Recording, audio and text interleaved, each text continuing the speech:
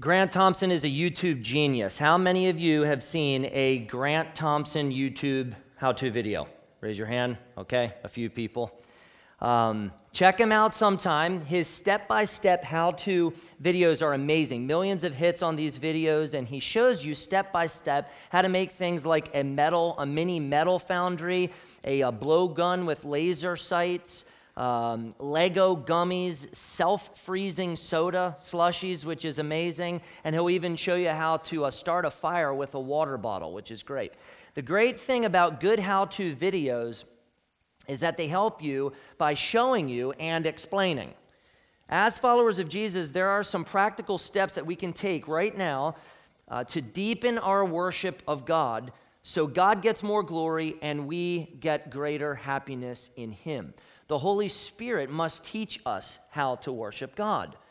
And He does that through the Word. So today's message is kind of a how-to type of message, very practical and applicable, and it's applying the past 3 weeks to today. So how specifically should we worship God?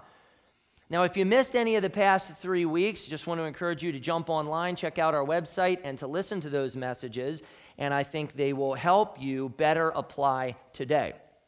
Let's quickly review where we've been.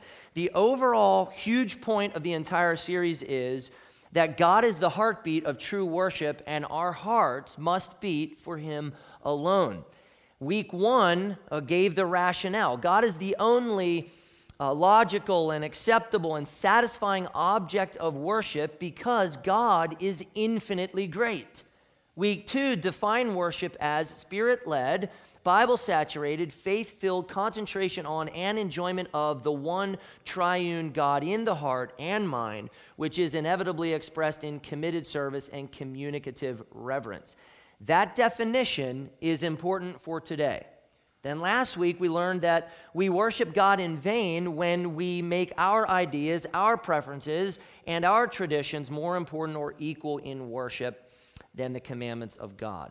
And we can avoid vain worship if we look to Christ and see and savor the glory of God, if we know our Bibles, if we repent of our vain worship, if we worship God in spirit and in truth, and if we stay close to Jesus. So how do we take all of that and we apply it? I want to give you a step-by-step, kind of like an instruction, not manual, but just steps of how to do 3 simple things. Number 1, how to worship God on your own. Number 2, how to worship God at home as a family. And number 3, how to worship God at church with family. And I think these are the most biblical ways we worship God, so we begin with how to worship God on your own. All of life should be worship of the Almighty God. Everything you do, everything should be for the purpose of glorifying and worshiping God. In Romans 12, verse 1, Paul wrote that Christians should present their bodies as a living sacrifice, holy and acceptable to God, which is their spiritual worship. The sacrifice that God wants you to give Him is you. Your entire life. That's the sacrifice He wants. You're not dead like the animal sacrifices in the Old Testament. You are alive. You are living. And God wants your sacrificial life to be holy, to be acceptable to Him. God wants you to worship Him by living in a way that pleases God, living in a way that glorifies God. That's what He wants from you. He wants everything about you. 1 Corinthians 6, 19 and 20 teaches that your body is a temple of the Holy Spirit within you. Jesus purchased you with His blood. As a child of God, you now belong to Him. You are not your own. You were bought with a price. And so, for those who belong to Him, the commandment is clear: glorify God in your body. Your body is a temple for God, a place of worship. 1 Corinthians 10:31, one of my favorite verses, says, "So whether you eat or drink or whatever you do all to the glory of God." Everything you do as a Christian should be God-glorifying worship. Everything. So now take our definition, which I think is printed in your bulletins there in the inserts. So to apply it to all of life should be Spirit-led. All of life should be Bible-saturated, faith-filled, concentration on and enjoyment of God. All of life should be committed service to God. All of life should be communicative reverence for God. Work can be worship. Studying can be worship. Recreation can be worship as long as in those things you're glorifying God as you do it. But as soon as I say that, be careful with that.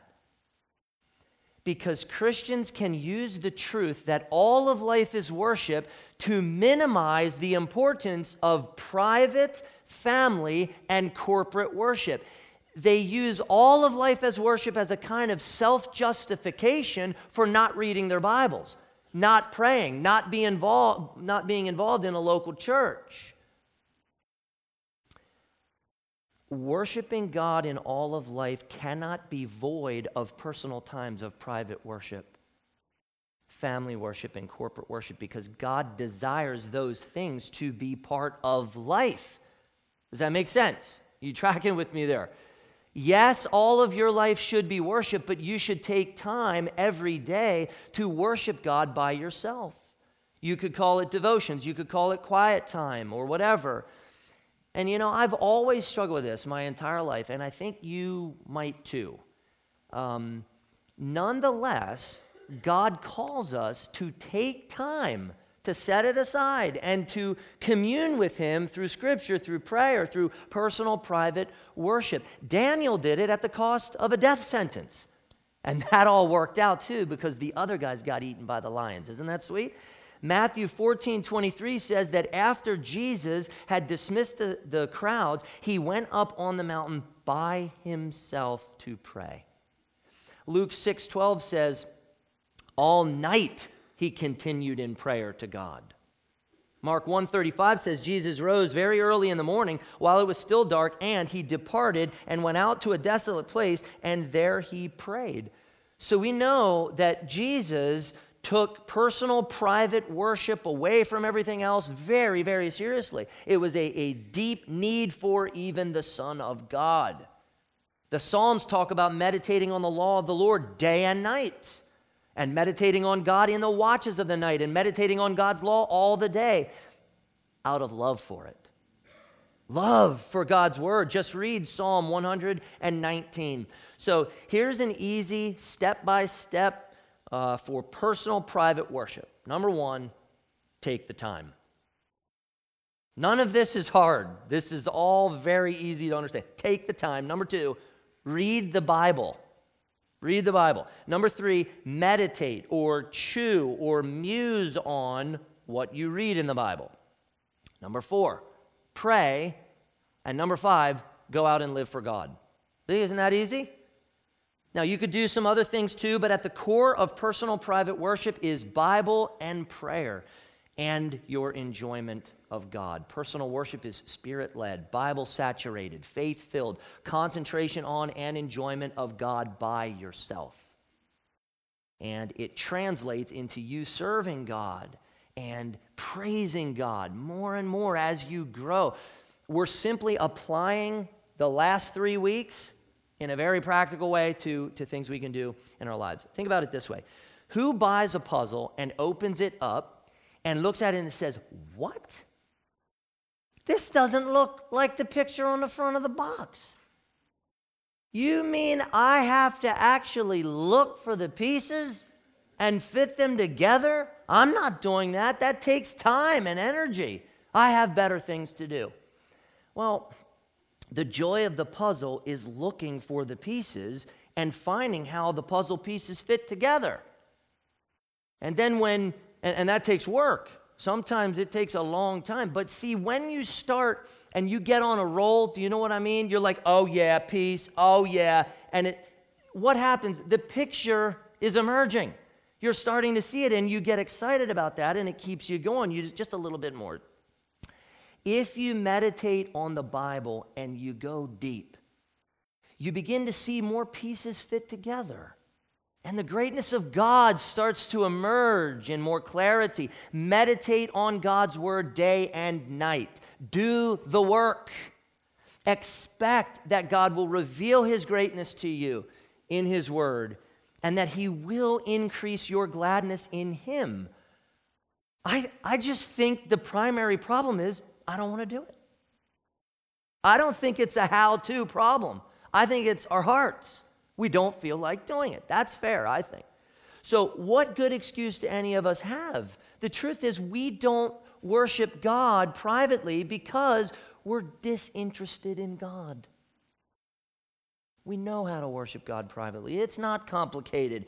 And we will do it when we long to see and experience the greatness of God, when we want to express our love and express our devotion to God. That's how to worship God on your own. Well, how to worship God at home as a family. Family worship needs to make a comeback. It needs to make a comeback because God wants families to worship him in their homes. Family worship is really simple, but it does take commitment. You've got to be committed to it. You have to want to do it. You have to believe that family worship is necessary, or it won't be a regular part of your life. Lots of passages address family worship: Genesis 18, Exodus 12, Psalm 78, the book of Proverbs, particularly Proverbs 4, verses 1 through 5, Ephesians 6, verse 4, the great Shema from Deuteronomy 6. There are other good passages too, but let's go to Deuteronomy 11. If you want to quickly turn there, we got to keep moving, so turn quickly. Deuteronomy 11, verses 18 through 21. Fifth book of the Bible, if I'm not mistaken. It says this, Deuteronomy 11, 18 through 21. You shall therefore lay up these words of mine in your heart and in your soul, and you shall bind them as a sign on your hand, and they shall be as frontlets between your eyes. You shall teach them to your children, talking of them when you are sitting in your house, and when you are walking by the way, and when you lie down, and when you rise. You shall write them on the doorposts of your house and on your gates, that your days and the days of your children may be multiplied in the land that the Lord swore to your fathers to give them, as long as the heavens are above the earth. God is very clear. We should be worshiping him in our families at home. And God's word is at the center of that worship. I don't think it's a matter of knowing what to do in family worship. I think it's simply a matter of wanting to do it and having the commitment to carry it out. Now, as parents, we want the best for our kids. The best. Is best, like how do you define best for your kids? Is best top of the class? Is best a Division I scholarship? Is best fame or success or somehow even safety? Just protect the kids, put them in a bubble wrap and then release them so they don't get... How do you define best for your kids? Please hear this. God gave you children so that you could show them and teach them the magnificence of God, so that they can then become true worshipers of God. God gave you kids so that you can train them to live and die for Christ. Your greatest goal as a parent should be to show your kids the greatness of God through Scripture and your life, so that you can all enjoy him as a family together forever. How might our culture change? Just think about this. If more families worship God together in their homes, how would our culture change? If we want to make America great again, as some would put it, how about we start with the resurgence of family worship? Let's hear that from the platform. The family is a mini church. How about more husbands and fathers pay attention to what I'm saying? How about they step up to shepherd their families as pastor? How about more husbands and fathers say with Joshua, as for me and my house, we will serve or we will worship the Lord. And if you parents look at, some of you are very old, your kids have grown and you missed it. You missed it. You didn't do this faithfully. You failed. I want to encourage you to receive God's grace and forgiveness in that area. Receive it. Bask in the goodness of Christ, that He is your righteousness, and because you failed, you are still accepted by God. Receive that, trust Christ, follow the Spirit, and here's the wonderful part: start fresh. Start over. Use the opportunities that you now have to worship God. And just to be clear, family worship is for empty nesters, with grown kids, for extended families, for grandparents and their grandkids, for even couples who have no kids. The home is a place of worship. And if people come into your home, which I bet they do, don't miss the opportunity to lead them in worship. It can be very simple. It can be to the point. It can be short, but it can be so powerful. So let's assume that at this point, you know nothing about family worship. You're like, this is the first I'm hearing about it. I didn't even know we should have been doing this. All right, here's a simple pattern that works. Take 15 to 20 minutes a day to gather as a family and do these simple things. 15 to 20 minutes a day. Number 1, read the Bible.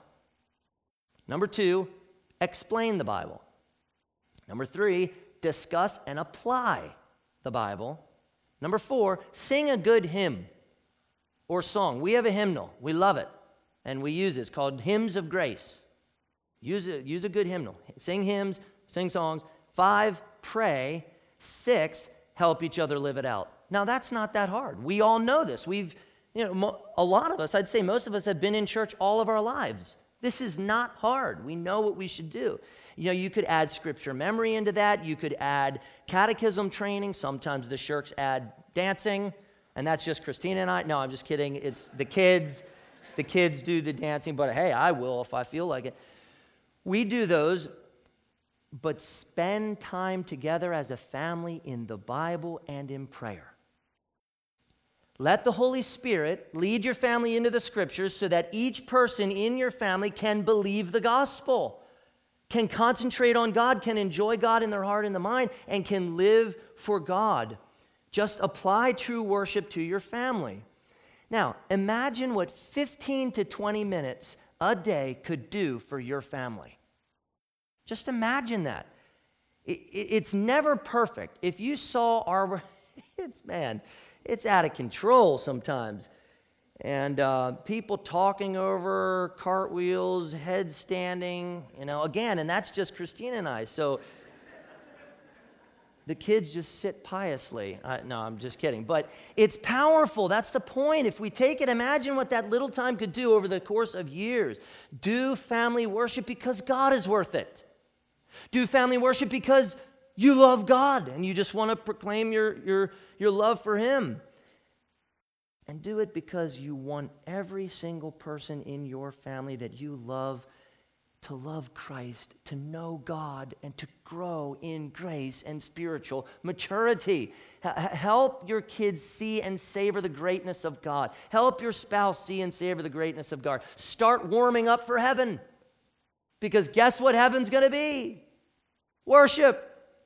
And if you don't like worship now, maybe you won't fit in heaven. You see, that's bad. All right. So maybe this story will encourage you a little bit through my complete foolishness, but we started family worship when Jeremiah was less than 1 year old. And Christina was up in Jeremiah's room with Jeremiah, worshiping with him before he went to bed. I was down in the computer room, wasting my life and being a detached father and husband. And so she was a bit miffed at me and called down to me. I don't remember how it sounded like or what she said, but she invited me up to join them, and I wisely did. I went up, joined them, and from that point on, we have been consistently worshiping God as a family pretty much every day. Pretty much every day.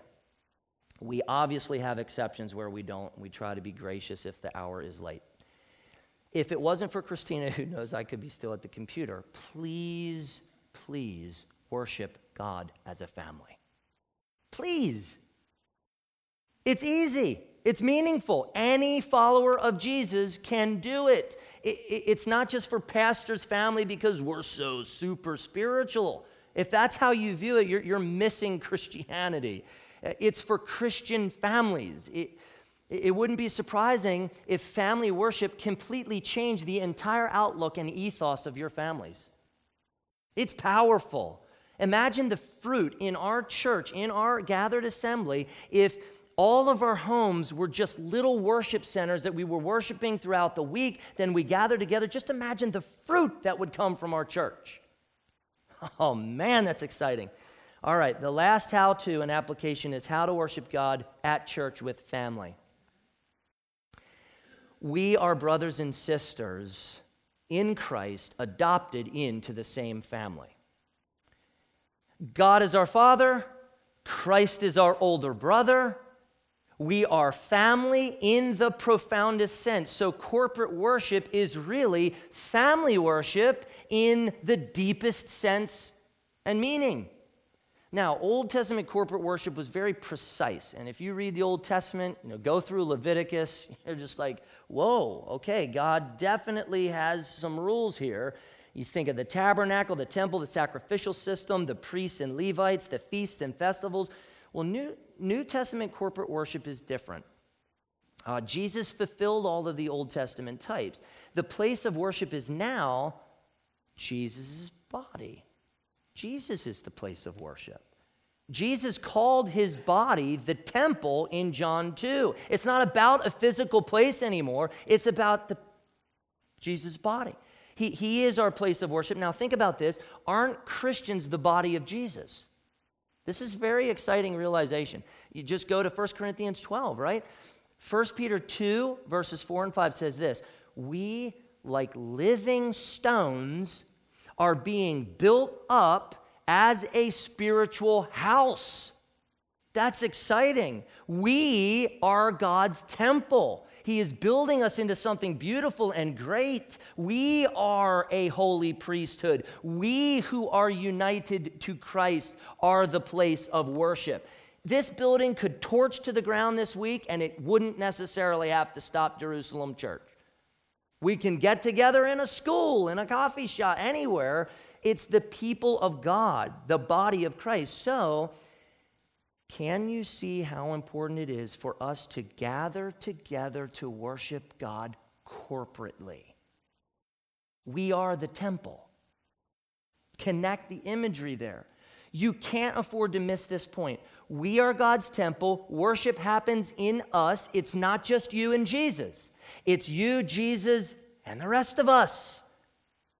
True worship must be expressed in the context of the gathered people of God. God intends corporate worship to be an integral or essential, trying to pick big words here, or vital, or fundamental, or central part of your life. Central, like really important. So let me quickly address a major problem that I see today among professing Christians. Many professing Christians do not worship God consistently with other brothers and sisters in Christ. There are long-standing members of local churches that haven't worshiped with their brothers and sisters in years, and others who worship only a bunch of times a year. These people are neglecting a huge part of the Christian life. And what is so deeply concerning, they don't seem concerned about it. It doesn't faze them. This is entirely perplexing to me.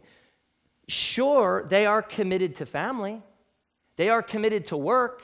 They are committed to school and sports teams and clubs and whatever else. But when it comes to worshiping God with their spiritual family, they have other more pressing things to do most of the time. This is a popular philosophy out there among professing Christians that says, I can be a devout and committed Christian without consistently worshiping God in a local church. Very prevalent. That's absolutely silly. That is like a complete detachment from the Word of God. I don't even know what to say about it. It shows gross spiritual ignorance and carelessness, and it needs to be repented of. Now, what's the proof of that? We could go to Israel and their worship and life in the Old Testament. We could go to Psalm 87, verse 2. We could go to the book of Revelation. We could go to Ephesians 5, verse 19, or Colossians 3, verse 16. We could go to Jesus' statement, love one another as I have loved you, and all the other one another statements in the New Testament. We could go to Jesus saying, do this in remembrance of me. We could go to the fact that many New Testament books were written to local churches. We could go to all of these things and more to prove that God wants his people to worship together consistently. Fellowship consistently. Love one another at all times. And for everyone to be involved with this. This, I'm a Christian but don't go to church philosophy is sin. It's sin and needs to be repented of. I want to show you two straightforward passages from the New Testament where God clearly states the importance of worshiping together as the body of Christ. The first is Hebrews 10, verses 24 and 25. Hebrews was written to members of a local church, and Hebrews was actually a sermon. So here's what God said to a local church through the preacher.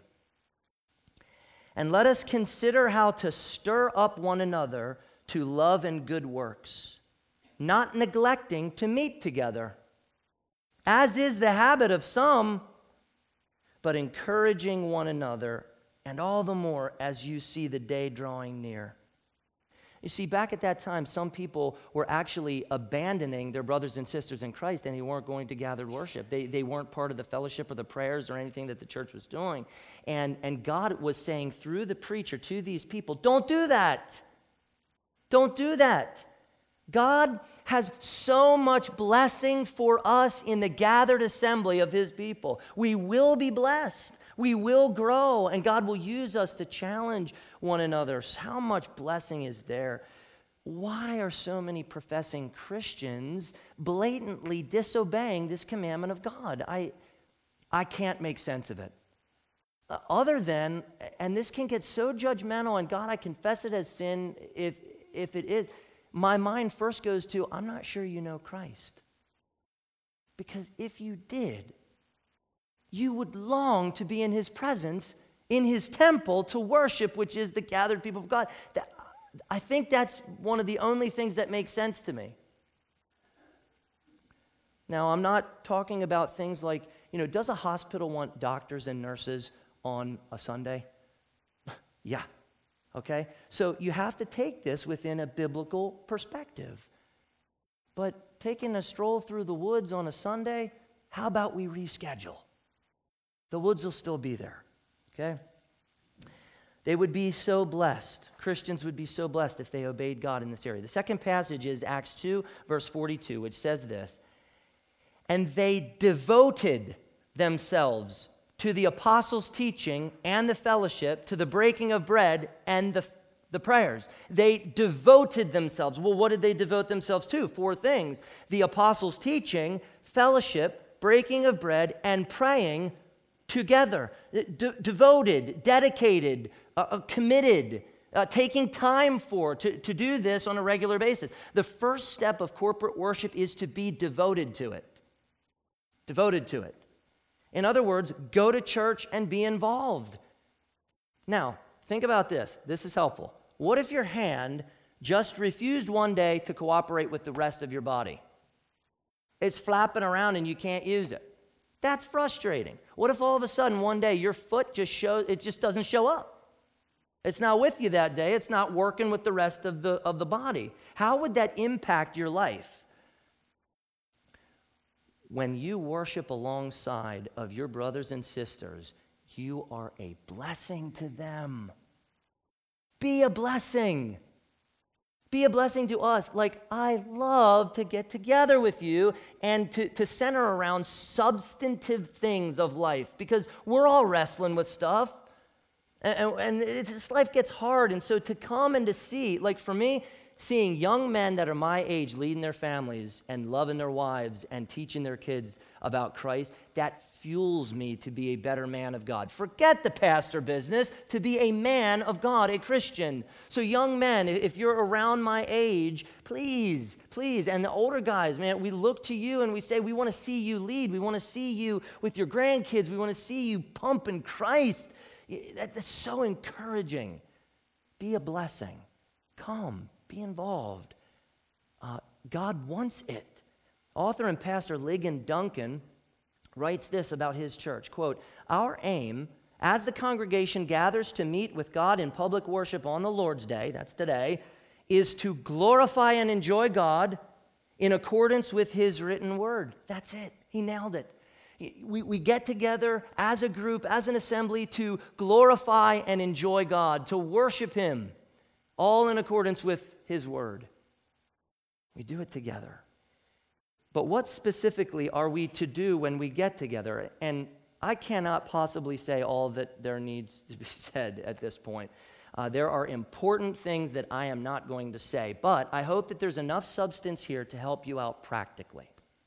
Okay, so quickly, here are 7 core elements of corporate worship, and then I'll end with a quote. We're going to move quickly. How to worship God in reading and preaching the Bible.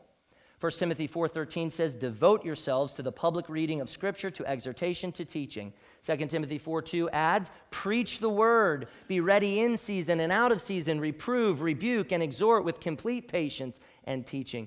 The reading and preaching and teaching of God's word is central to the gathered corporate worship, and that's why we devote here at Jerusalem Church so much time to the reading and preaching and teaching of God's word. It is pinnacle. As hearers, you worship God together when you listen to God's word the right way. Apply our definition here of worship. The Spirit helps you to joyfully receive the word of God. You hear, you believe, you concentrate on God, you enjoy God in what you hear from his word. Your heart is engaged, your mind is engaged, and afterwards you respond by living it out. That's it. We're just applying that to preaching and teaching. How to worship God in praying. Well, the Bible says a lot about praying, but in Acts 2:42 says that the Christians devoted themselves to the prayers. The prayers. Jesus taught us how to pray. The Lord's Prayer. Prayer is a vital and dynamic act of corporate worship. So even if you're not the one saying the prayer, we pray together in our hearts. Corporate prayer is Spirit-led. It's Bible-saturated. It's faith-filled concentration on God and the enjoyment of God together. We commune with God in corporate prayer. We present our requests to God, and God listens to us. He responds to us. He changes us. He strengthens us. Notice the emphasis on us. Okay, how to worship God in singing psalms and hymns and spiritual songs. This comes straight out of Ephesians 5:18 through 21 and Colossians 3:16 and 17. Congregational singing is a time to make melody to God in your heart, to be thankful, to submit to one another, and to teach and admonish one another through singing. Did you ever realize that you are teaching on a Sunday morning? When we sing together, we teach each other. And Tim does a fantastic job at choosing songs that actually teach us something. Substantive theology in songs, praise God. Thank you, Tim. What a song says is more important than how a song sounds or what year that song was written in. Okay? Biblical doctrine and theology is critical for us because our congregational singing is a joyful and exuberant teaching time to one another. That's really a unique way of looking at singing, but it's biblical. Apply our definition of worship to singing. Spirit-led, Bible-saturated, faith-filled. We sing rightly when we concentrate on God and enjoy God in our heart and mind, and when we admonish one another and when we encourage each other with our voices. How to worship God in the sacraments. Baptism and the Lord's Supper are commanded by God and absolutely acts of worship. They are the gospel made visible. We see the Bible in the sacraments, and they point us to the benefits of the cross, and they seal for us the benefits of the cross. So in both baptism and the Lord's Supper, the Spirit leads us. The sacraments are visual displays of biblical truth. We receive the sacraments by faith. In them, we concentrate on God. In them, we enjoy God. We think about and revel in our union with Christ, our new life, our forgiven state, our glorious submission to our Master, and our grace-empowered walk in newness of life. Our baptism reminds us that we belong to Christ and should live like it. The Lord's Supper reminds us of the accomplishments of Christ and his tender care of us. We see, we taste, we touch, we smell, we hear, and remember and concentrate on and enjoy what Christ has done for us. That's what's happening as we take the Lord's Supper. We eat and drink by faith. God strengthens us as we feast on him by faith so that we can further live for him. The sacraments are corporate worship. How to worship God in stirring one another up to love and good deeds. This is Hebrews 10:24, 1 Thessalonians 5:11, and 1 Corinthians 14:12 are about building one another up, striving to excel in building one another up. It's not just build up, strive, like put forth a huge effort to excel and be excellent in building each other up. Corporate worship is more than showing up. You don't just come and sit. Then you're not worshiping, okay? Use your spiritual gifts that God has given you for his glory to build up the church. Get active to say, how can I just serve God in the context of the church and worship by serving? You worship when you serve each other.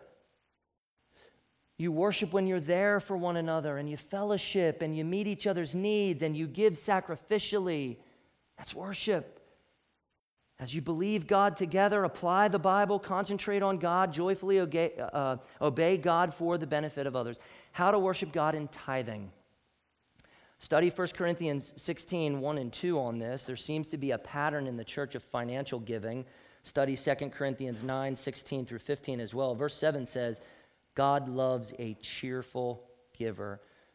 You gladly give when you value God more than your money, more than your time.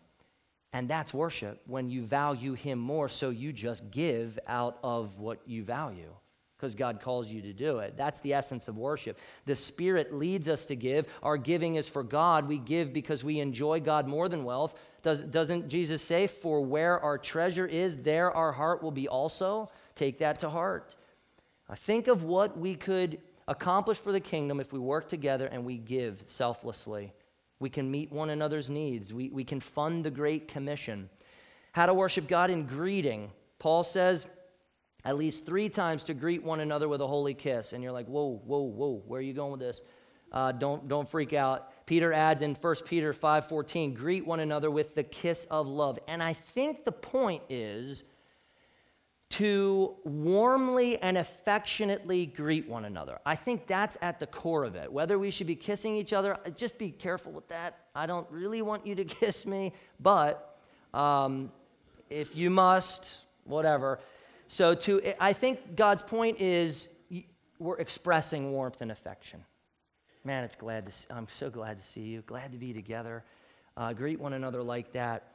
That's worship. And if we concentrate on and enjoy God in our hearts and mind, I believe God's warmth and affection will overflow from our hearts onto our brothers and sisters as we greet them. I think God will come through there. God is glorified when non-members look to the members of this church, Jerusalem Church, as we love each other, and they say, I want to be a part of that. I want what you have as members.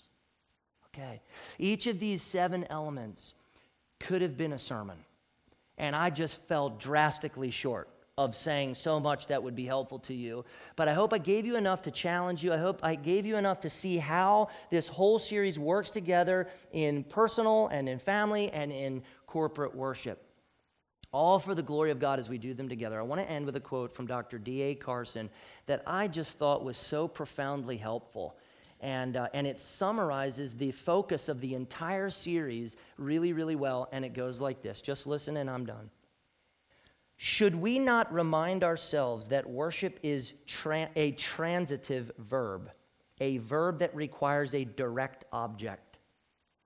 We do not meet to worship, i.e., to experience worship. We aim to worship God.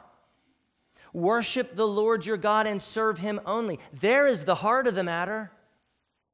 In this area, one must not confuse what is central with byproducts. If you seek peace, you will not find it. If you seek Christ, you will find peace.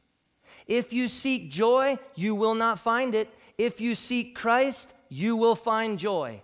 If you seek holiness, you will not find it. If you seek Christ, you will find holiness. If you seek experiences in worship, you will not find them. If you worship the living God, you will experience something of what is reflected in the Psalms. Worship is a transitive verb, and the most important thing about it is the direct object. Bam! I love reading things like that. Carson is right. The most important thing about worship is its object. God is the heartbeat of true worship, and our hearts must beat for him alone.